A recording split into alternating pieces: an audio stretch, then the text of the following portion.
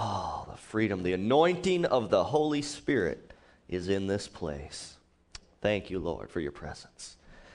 If you have your Bibles, turn with me to 1 Corinthians 3:9.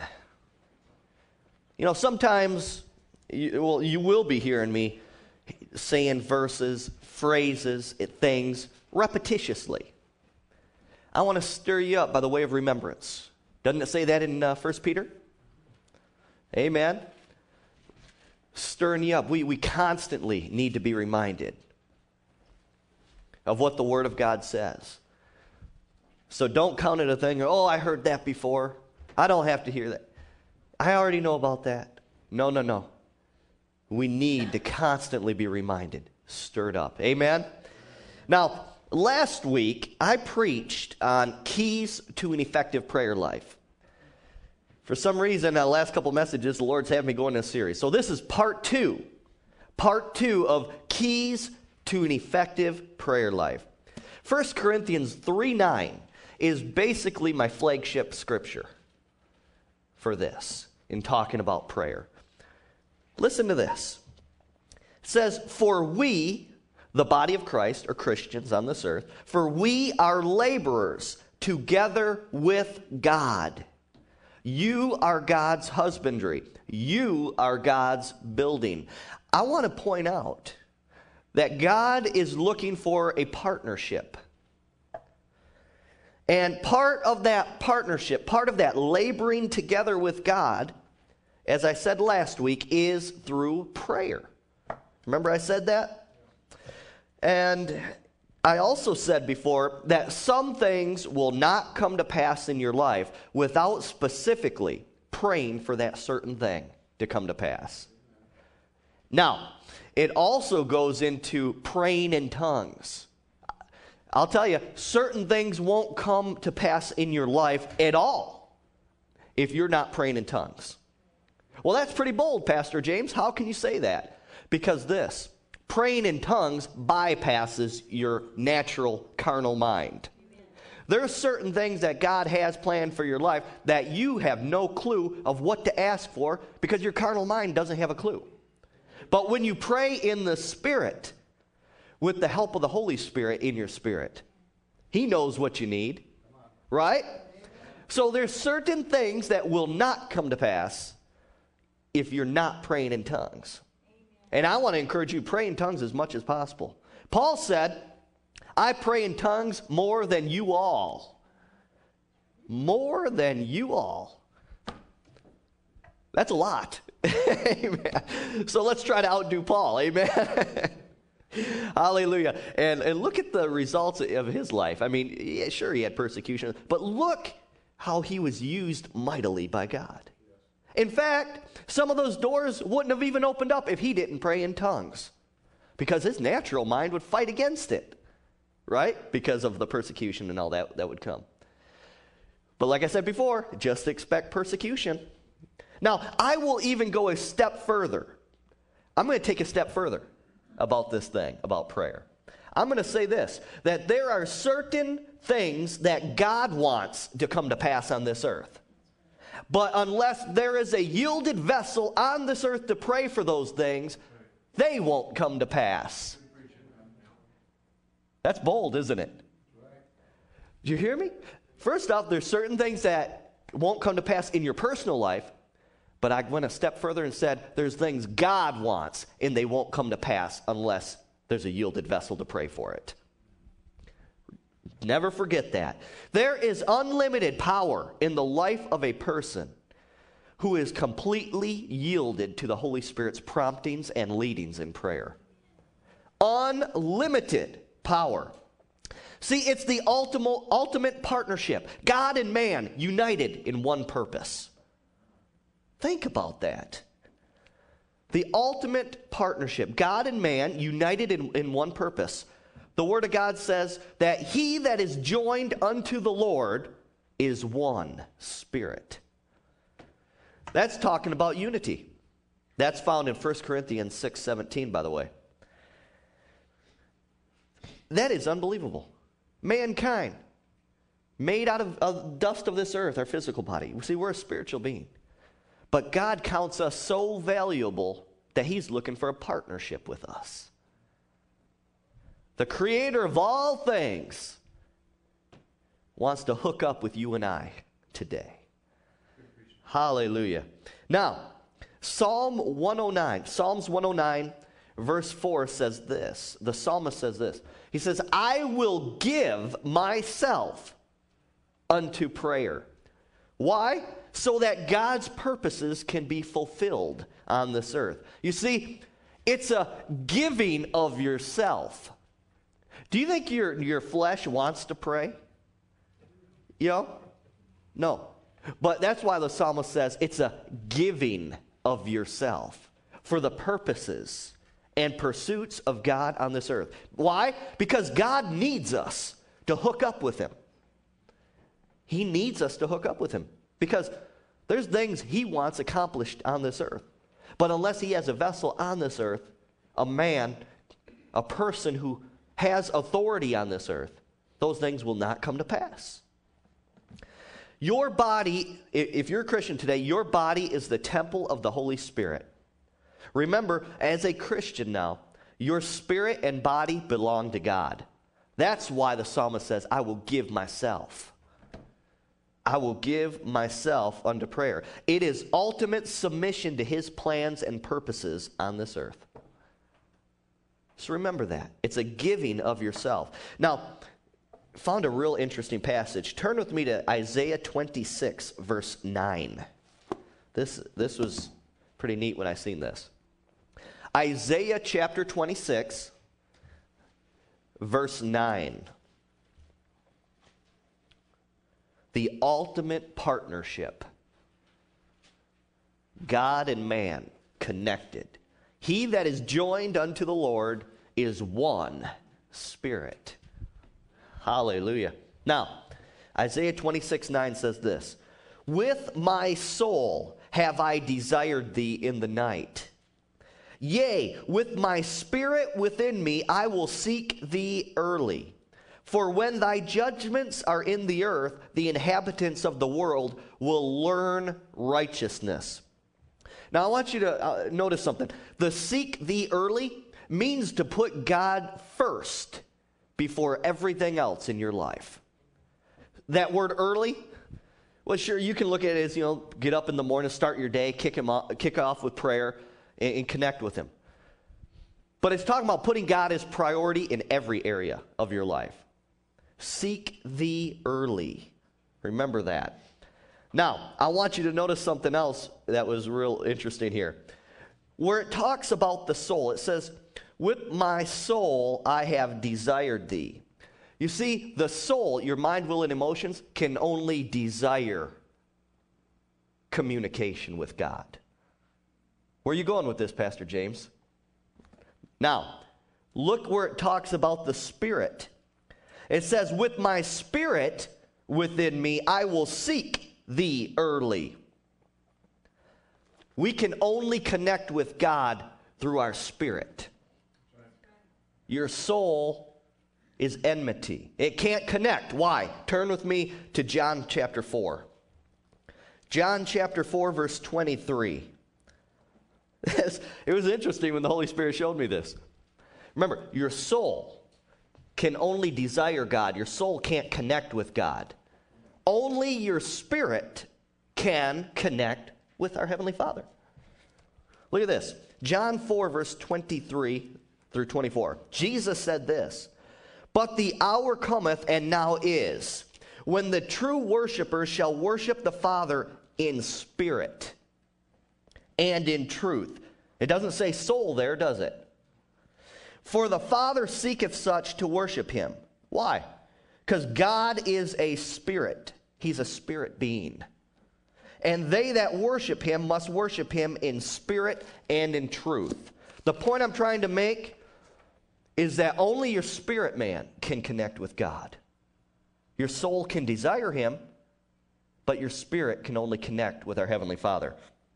Now, so those Christians who are being carnally minded and led by their flesh constantly, they won't have a meaningful prayer life. Why? Because you can only seek and connect with God through your spirit. And when you're living a carnal life, apart from the Word, outside of obedience, you're not going to connect with our Heavenly Father. Right? So that's the point I wanted to make with that. Now,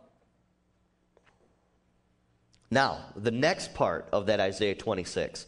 It's interesting also to me to point out here that right after the psalmist talks about seeking God early in prayer, he's talking about seeking Him in prayer. He goes on to talk about when God's judgments are in the earth, the inhabitants of the world will learn righteousness. In other words, the results of seeking God in prayer will initiate the will of God on this earth to cause people to learn righteousness. Did you catch that? Let me say that one more time. The results of seeking God in prayer will initiate the will of God on this earth. I told you, there's certain things God wants to come to pass on this earth, but unless there's an individual praying for that thing to come to pass, it won't happen. It won't happen. It's a partnership. Remember, it's a partnership. So when the will of God is activated on this earth, it says people will learn righteousness, will learn the ways of God, will be drawn to Him. Amen? Now, go to Matthew chapter 6, verse 8. I'm going to switch gears here a little bit. Matthew 6, verse 8.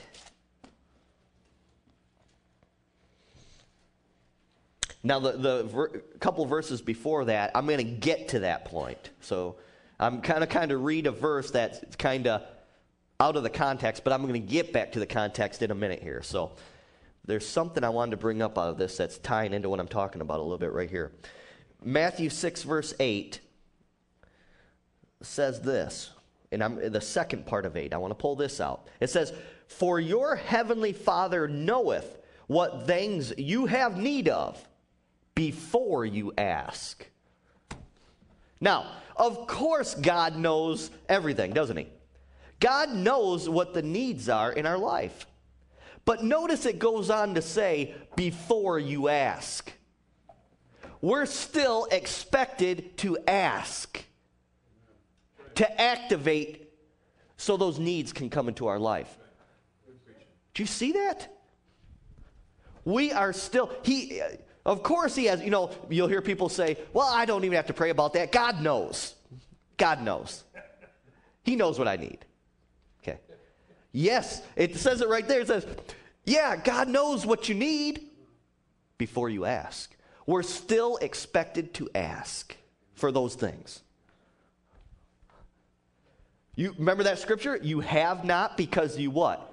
Ask not. Yeah, but God knows what I need. Why do I have to? You have not because you ask not. He knows what you have need of before you pray. Pray for that thing. Amen? Hallelujah. It allows God to move in your life. Remember, it's a partnership. Don't ever forget that. It's a partnership. And I'm going to get into more of this in a minute about the authority thing. How God gave mankind authority on this earth. So for God to move on this world, on this earth, He needs a willing vessel who's going to pray His will in to existence on this earth. Just had another thought and it slipped me. The Holy Ghost will bring it back for probably another time in the message. Go to Luke 11:1. Luke 11:1.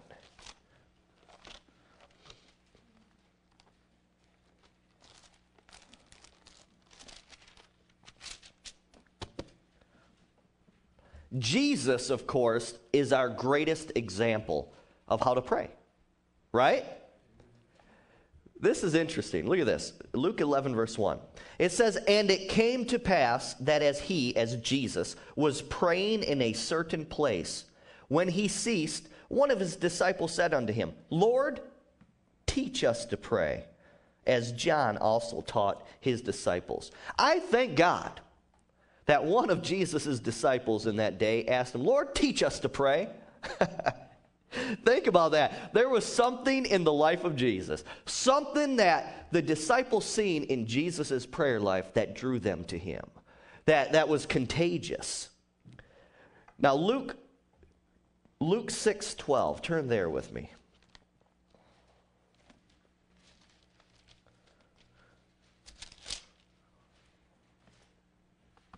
Hallelujah. Luke 6:12. What was the secret to Jesus' prayer life? Luke 6:12 says this, "And it came to pass in those days that he went about into a mountain to pray and continued all night in prayer to God." Now, let me ask you this. All night in prayer to God. Do you think that Jesus was tired from ministering all day? From people thronging on him, pulling him every which way? Don't you think he was a little bit tired? But guess what? He was giving himself to prayer. Psalm 109:4. Just like what the psalmist said, he was giving himself. It's a giving of yourself so that the plans and purposes of God can come to pass. Now, the disciples recognized that Jesus connected with his heavenly Father. Now, Jesus, of course, was anointed with the Holy Spirit and filled with power, wasn't he? His prayer life was totally effective. He had a level, I believe this is the ingredient that the people seen, that he had a level of intimacy with his heavenly Father that created a hunger and a thirst in the people. And, of course, they seen the results of this giving of himself in prayer. Even times where he continued all night. They seen the result of the power he walked in his life. I'm convinced that Jesus Christ himself would not have walked in that power if he didn't pray. Amen. I'm convinced of that. Why?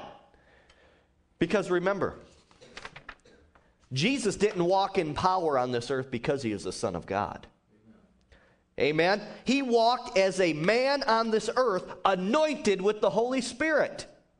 And that's the only reason why he can be our true example. Because the God of Most High came and lived in an earth suit on this earth. He became a man, anointed with the Holy Spirit. And you are a man, anointed with the Holy Spirit today. That is the only reason. Come on. If he wasn't a man, well, we couldn't base anything because he wouldn't have been at our level. Right? If he was just the Son of God and not man on this earth, we couldn't compare. We couldn't take anything as an example because, after all, he was walking supernaturally as God on this earth, which he couldn't have done, by the way, because God himself wouldn't have broke the spiritual law. He knew that to make it legal for Jesus to redeem mankind and to be our example, he had to come and become a man and live in a physical body, in an earth suit. So God himself didn't even break that spiritual law that he, by the way, set forth. Why? What do you mean God set it forth? Well, he said, remember when he made Adam? He said, I'll give dominion to mankind. Right there, God set it into motion. And of course, God's not going to contradict himself, right? Amen. Because if he contradicted himself, well, then we couldn't trust him. But God is not a man that he should lie. But God became a man on this earth to redeem mankind through the Lord Jesus Christ. So Jesus is our greatest example on this earth. Now, let me just touch on this because some may have a question. What do we mean when we talk about Jesus, the Son of God? Well, what does that mean? There might be someone in here or listening to the broadcast or whatever who doesn't know what that means. It means that Jesus did not have an earthly father.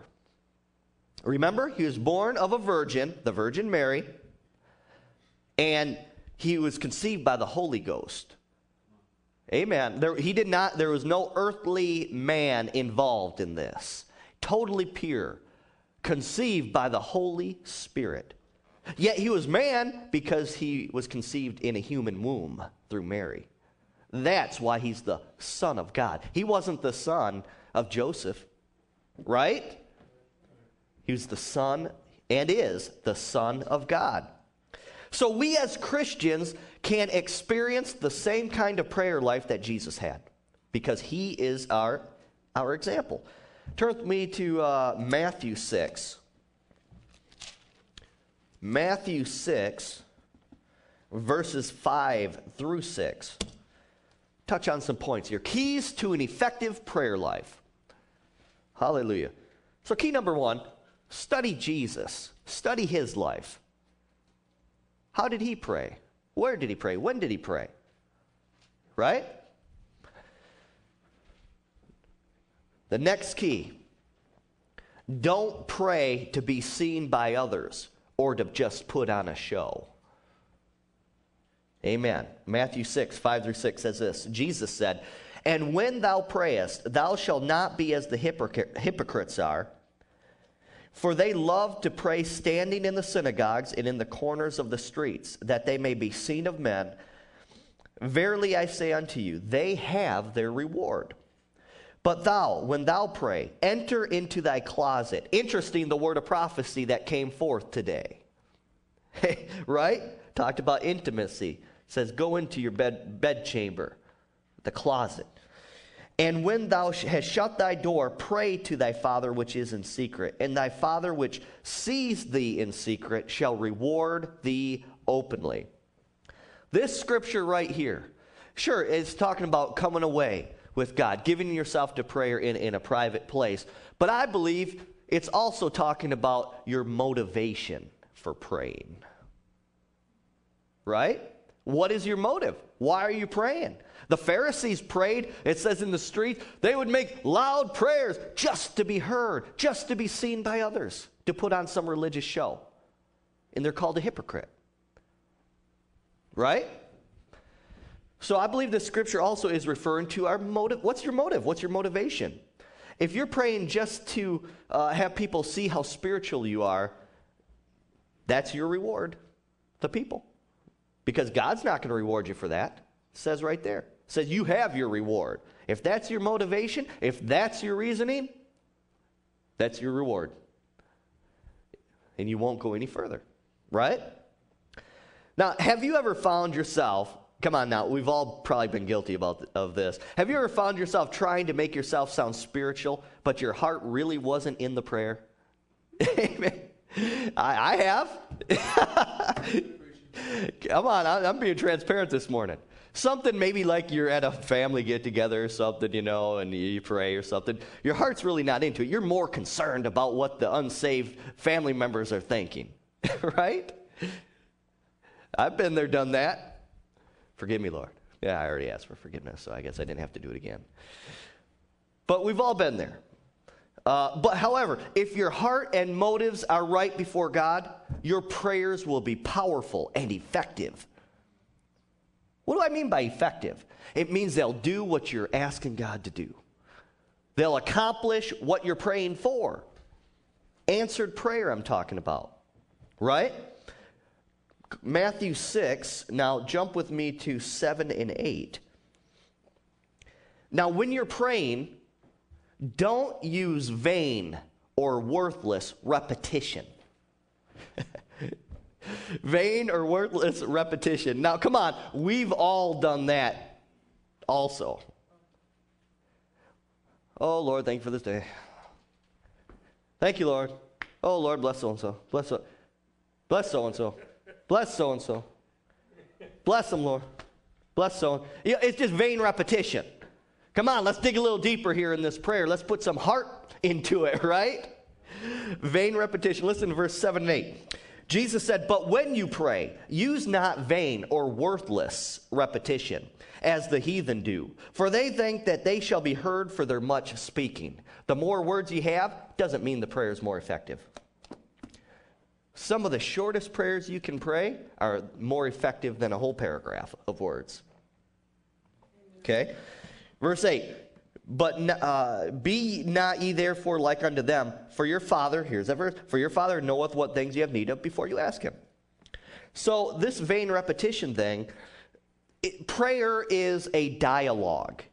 It means it's a two-way communication, okay? It's not just a monologue or a one-way communication. It's communication between you and your Heavenly Father. It's meaningful communication. And vain repetition, come on, vain repetition is simply religious babbling. When someone's doing a vain repetition thing, they're not praying to expect to hear back from God. You understand what I'm saying? Vain repetition is you're just blah, blah, blah, blah, blah, blah. And so that's why Jesus says, don't think for much speaking you're going to get anything. Because it's not meaningful communication. How would you like me just to come up to you and just start talking, and not let you get a word in edgewise? Just vain repetition. And I tell you the same thing over and over again. Wouldn't that be annoying? Amen. Oh, man. So on a prayer where there's vain repetition, there is absolutely no anointing on that prayer. All it is just vain or worthless words, Jesus said. He said, if you're going to do vain repetition, don't even bother. It's worthless. Now, the Bible calls that a dead work. Anyone familiar with what dead works are? Okay. It means you are doing something because you think you're earning brownie points with God by doing it. You are simply doing it to satisfy your own conscience and not to please God or to communicate with Him. That's what that means. It's worthless. All right. It's time. It's time to kill some sacred cows this morning. Are you ready? The boldness is going to start coming forth now. Are you with me? Put your spiritual seatbelts on right now, folks.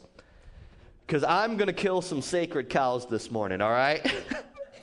Now, for those of you who don't know, a sacred cow is an expression that stands for a religious man-made tradition. Something that's not found into the Word, but people hold on to it tight. But it don't mean a hill of beans to God. I'm going to kill a sacred cow this morning. Amen. Now, hallelujah. Ready? I'm going to dive right in. This praying to Mary stuff into dead saints is trash. It's trash. I told you, put your spiritual seatbelts on this morning. Now, there's people who are listening to this message on the internet or on the air, and they're doing this stuff, and I'm going to be bold about it because they need to hear the truth this morning, so bear with me this morning, all right? Now, Mary and these saints, they're dead. Okay? They're dead. They were man. They're man. They were made out of the same thing as we are. There's nothing that is supernatural about them. Nothing at all. They're man. Their bodies are in the grave. When you're praying to Mary and calling on dead saints, the Bible calls that necromancy. Talking to the dead. And it's an abomination unto God. Now, I'm speaking this in love.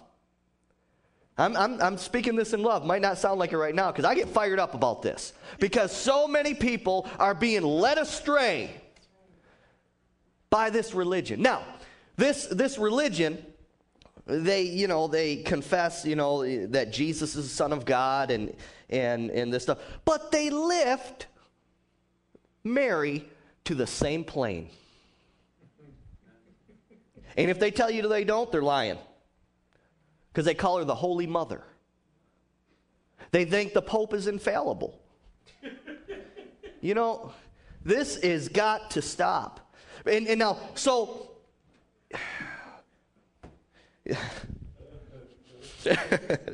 this has got to stop.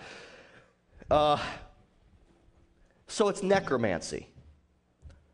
In praying to dead saints. Now, in fact, listen to me. If you're a Christian this morning, the Bible calls you a saint. You don't have to be appointed by a pope. to be called a saint. The Bible calls you a saint because of your faith in the Lord Jesus Christ. And so this in-between stuff of, oh, Holy Mother Mary, blah, blah, blah, as your go-between, and these saints as your go-between. Well, last time I checked, in 1 Timothy 2:5, it says there's one mediator between God and man.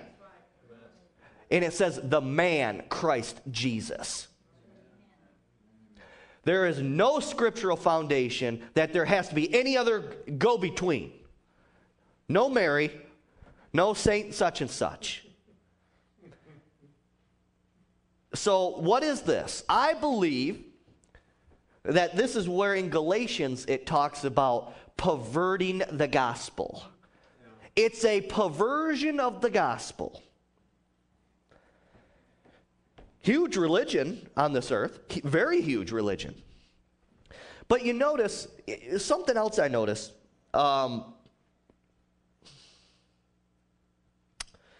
that a lot of these religions like that, you notice how like they'll come together, if all the minister or priest or whatever, and they'll vote on whether to change a certain truth or something like that. Now come on. The Word of God is settled forever in heaven.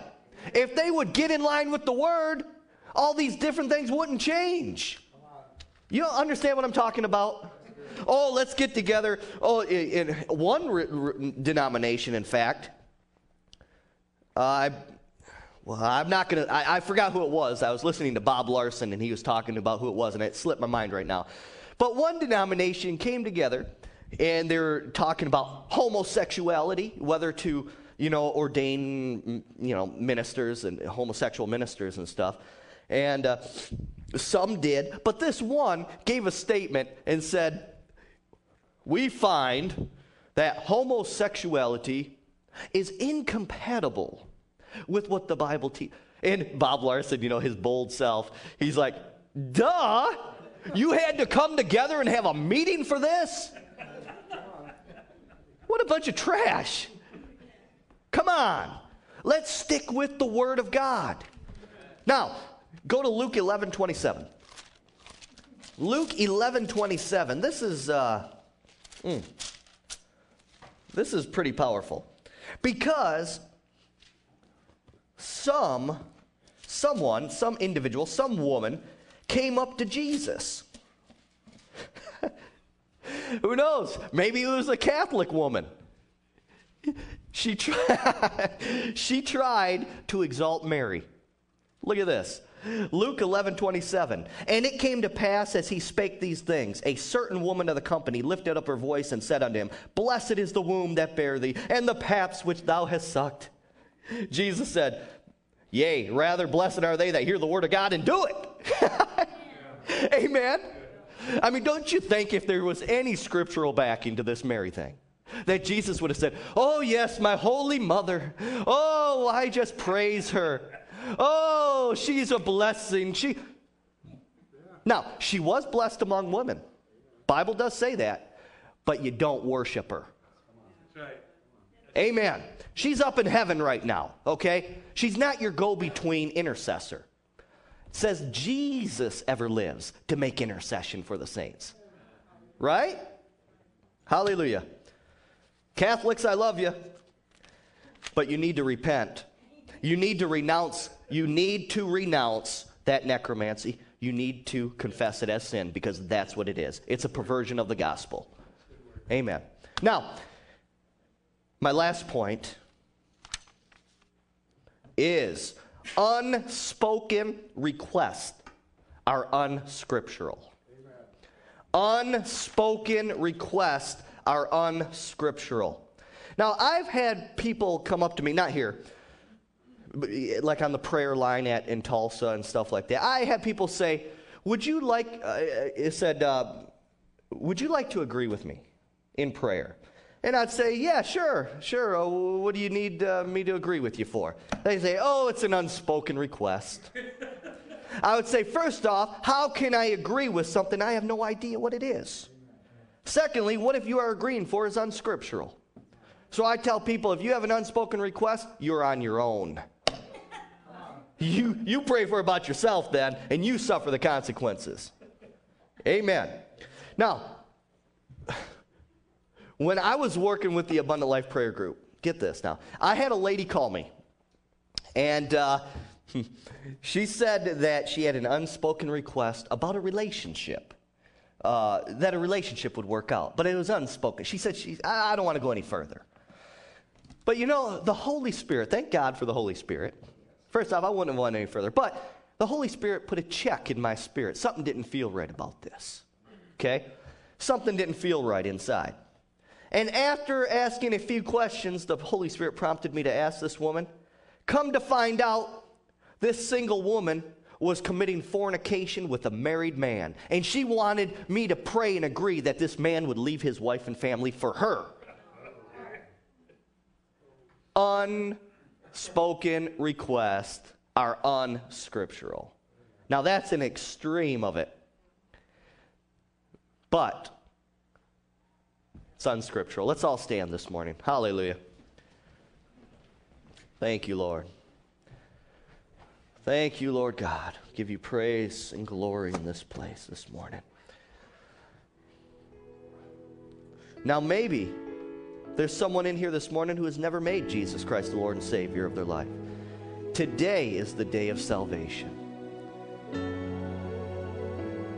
To know that when your spirit leaves your body, when you take your last breath on this earth, that you will be with the Almighty God and the Lord Jesus Christ in heaven. If you want to make Jesus Christ the Lord and Savior of your life today, I want you to come down to this altar and I want to pray with you. I always give an invitation for that. So important. Secondly, if you've been a Christian for a while, but you know you haven't been living the life and you want to rededicate your life today, I want you to come down and I want to pray with you to get back in right standing. Come back in to Father's house where the blessings are. Amen. If you've never received the baptism in the Holy Spirit, Jesus said in Acts 1:8, you shall receive power after the Holy Spirit has come upon you to be witnesses for me. And if you want to receive that power, the Holy Ghost, if you want to receive Him, see, the power comes with Him. You receive Him, and the power comes with Him. If you want to receive the baptism in the Holy Spirit, and you never have, come on down. I want to lay hands on you to receive. If you need a physical healing in your body, a miracle in your life, I want you to come down. And you know what? I'm even going to open up the altar because even my wife, in the past, she grew up in the Catholic Church. She grew up in the Catholic Church. So Catholics, I love you. But there needs to be some changes in your life. You need to make things right with God. And you shall know the truth, and the truth shall make you free. The truth is the Word of God. See, when we stray from the Word, we're on the devil's territory. So we want to stay in the boundaries of the Word. If you have ever participated in anything like that, I want to encourage you in your seat. Just where you're at. I don't want to embarrass anyone. I want you just to confess that as sin. Now that you know the truth. And that truth, when you put it into action, will set you free. So repeat this after me. If you ever were in a religion that did that or believed that, you participated in that, say, Heavenly Father. Everyone say that. Heavenly Father, forgive me for trying to replace Jesus with any other person. I confess that as sin. Forgive me for talking to the dead, which is an abomination in your word. And I know that now. So I ask for your forgiveness. And I renounce all ties to any religion that caused me to sin. I exalt Jesus. He is the only mediator between God and man. Hallelujah. Now I'm just going to pray for you because I feel led to do this. In the name of Jesus, I command any curse that has come upon any person involved who has been involved with that. Any demonic spirits that have entered in because of involvement with that. I command every evil and unclean spirit that has binded the mind in the lives of the people to come out in the name of Jesus right now. In Jesus' name. And I plead the blood of Jesus Christ over those individuals right now. Everyone repeat this after me. In the name of Jesus, I confess the sins of my forefathers. They have not served you like they should have. And I confess the sins of my forefathers. And I renounce and destroy every and any generational curse that has been passed down. Galatians 3:13 declares that Christ became a curse for me, that the blessing of Abraham would be upon my life. I tap into that blessing now. And I declare it in the natural. I declare it in the spiritual. That every generational curse and every curse is broken and destroyed in my life. Repeat this after me now. I'm getting into some spiritual warfare stuff this morning. Some of you have been involved with some relationships that have formed some what we call evil soul ties. Soul ties. Some of you have been involved with individuals that may be premarital sex, maybe other things you've been involved in. And that can form a soul tie. We call it an ungodly or evil soul tie that tries to bind the minds of people. So repeat this after me. In the name of Jesus, I renounce, destroy, and cut off every evil and ungodly soul tie that has ever been formed in my life. In the name of Jesus. Just thank God for what He's done today. Hallelujah.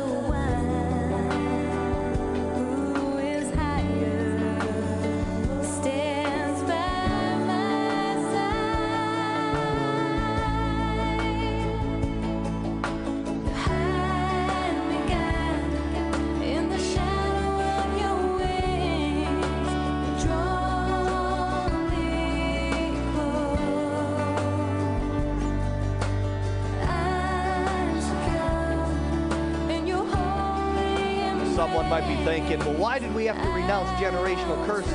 It says in there Christ became a curse for us. Yeah, it also says He died for the sins of the whole world, but the whole world's not saved. They have to tap into it. And healing's provided, but not every Christian's healed. Why? You have to tap into the blessing.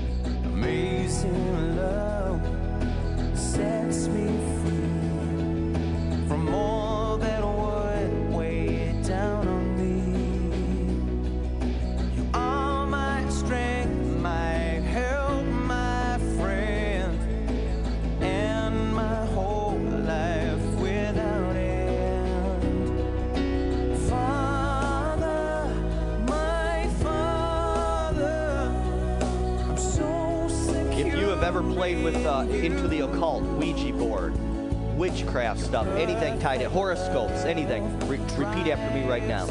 In the name of the Lord Jesus Christ, I renounce and destroy my involvement with the occult. And in the name of Jesus, Father, forgive me for any involvement in that. In Jesus' name. Amen. Hallelujah. Give Lord a hand clap for what he's done today. He's really doing a work this morning. I really sense something happening in the spirit realm, that people are being set free. You're probably even going to notice a difference in your life if you were the ones praying after me and really meant it with your heart. Amen. Thank you, Lord. Well, be sure to pick up your CD on the back there on the sound booth before you go. Remember, 6 o'clock prayer on Wednesday, 7 o'clock the John Bevere video. And you all have a great week. If you need anything, let us know. We love you. Have a great week.